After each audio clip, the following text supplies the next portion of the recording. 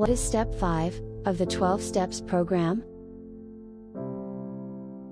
Step 5 of the 12 Steps, we admitted to God, to ourselves, and to another human being the exact nature of our wrongs. Some religious traditions still practice formal confession, where a parishioner unburdens his or her conscience before a spiritual director, who then assures the person of God's forgiveness and recommends action to make up for wrongdoings. These days, people of all and no religious backgrounds also have the option of talking with a professional therapist. And many people, perhaps feeling that private confessions are the coward's way out or simply forgetting how large the potential audience can get, have unloaded the dirty details through social media sites, television broadcasts, and published books. The goal of Step 5 of the 12 Steps. In any case, the goal of Step 5 of the 12 Steps is to pinpoint one's wrongdoings, as noted in the completed searching and fearless moral inventory from Step 4, and complete the act of bringing those misdeeds out into the open, where they can be dealt with. No more pretending they don't exist. No rationalizing that it's not that big a deal, or, no more I'm not hurting anyone but myself. No excuses or blame shifting, or claiming it's not really related to your chemical habit. If you did something deliberately, and if it hurt you or someone else, or society or all three, it belongs on the list of wrongs to be admitted. Now, look closely at the 4 key points in Step 5 of the 12 Steps. 1. We admitted to God. You can use whatever form of prayer you feel most comfortable with, although many people find it helps to pray out loud, or to go to an official prayer center or chapel. If you'd rather not pray in the standard sense, confess your sins to the universe by reading your list aloud, out of other human earshot, from an open overlook or quiet park space. Or, make a copy of the list and burn it, visualizing the smoke carrying your confession to the higher realms. 2. We admitted to ourselves. One would think that all the self-admission necessary would have already come out through Step 4, and the admitting to God part of Step 5, but it doesn't always. Many people can recite just about anything on near autopilot, hardly hearing the words coming from their own mouths. The way to really admit something to yourself is to go to the nearest mirror, look yourself straight in the eye, and say, loud and clear, you have a drinking problem, you've neglected your family, or whatever else. This usually removes any lingering resistance that kept the full reality from standing out clearly in your mind.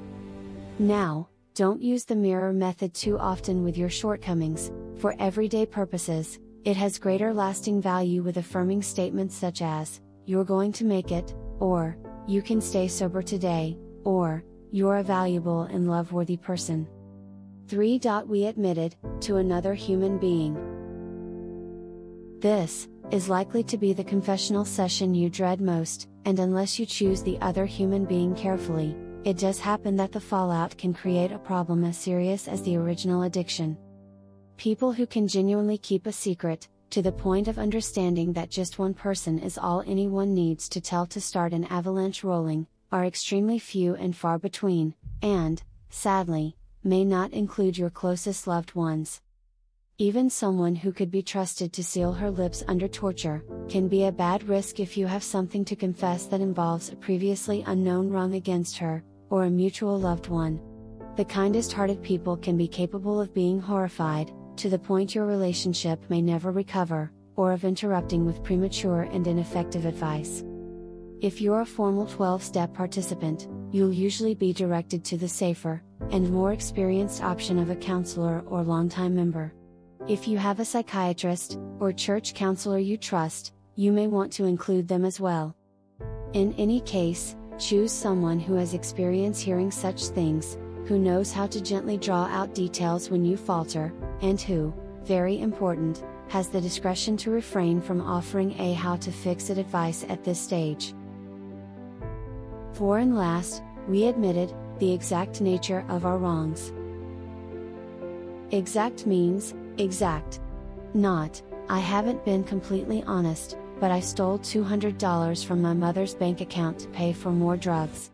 Not, I got careless about my work, but I missed 5 days last month due to hangovers, and it cost the company $1,000 in sick pay, plus a 2-day delay in the sales proposal I was responsible for. Yes, being specific hurts more, like having a root canal versus a quick surface filling. But, would you want your dentist to stop at the latter if it meant the whole tooth would continue to rot? Once you've gotten things out in the open, you'll be free to make real change. Kima Palms Recovery offers dynamic, life-changing addiction treatment options in Houston. We provide a variety of substance abuse treatment programs, including alcoholism treatment, drug addiction treatment, heroin addiction treatment, painkiller addiction treatment, opiate addiction treatment, and more. For questions about Kima Palms Recovery, or Step 5 of the 12 steps, call us today, at 855-568-0218.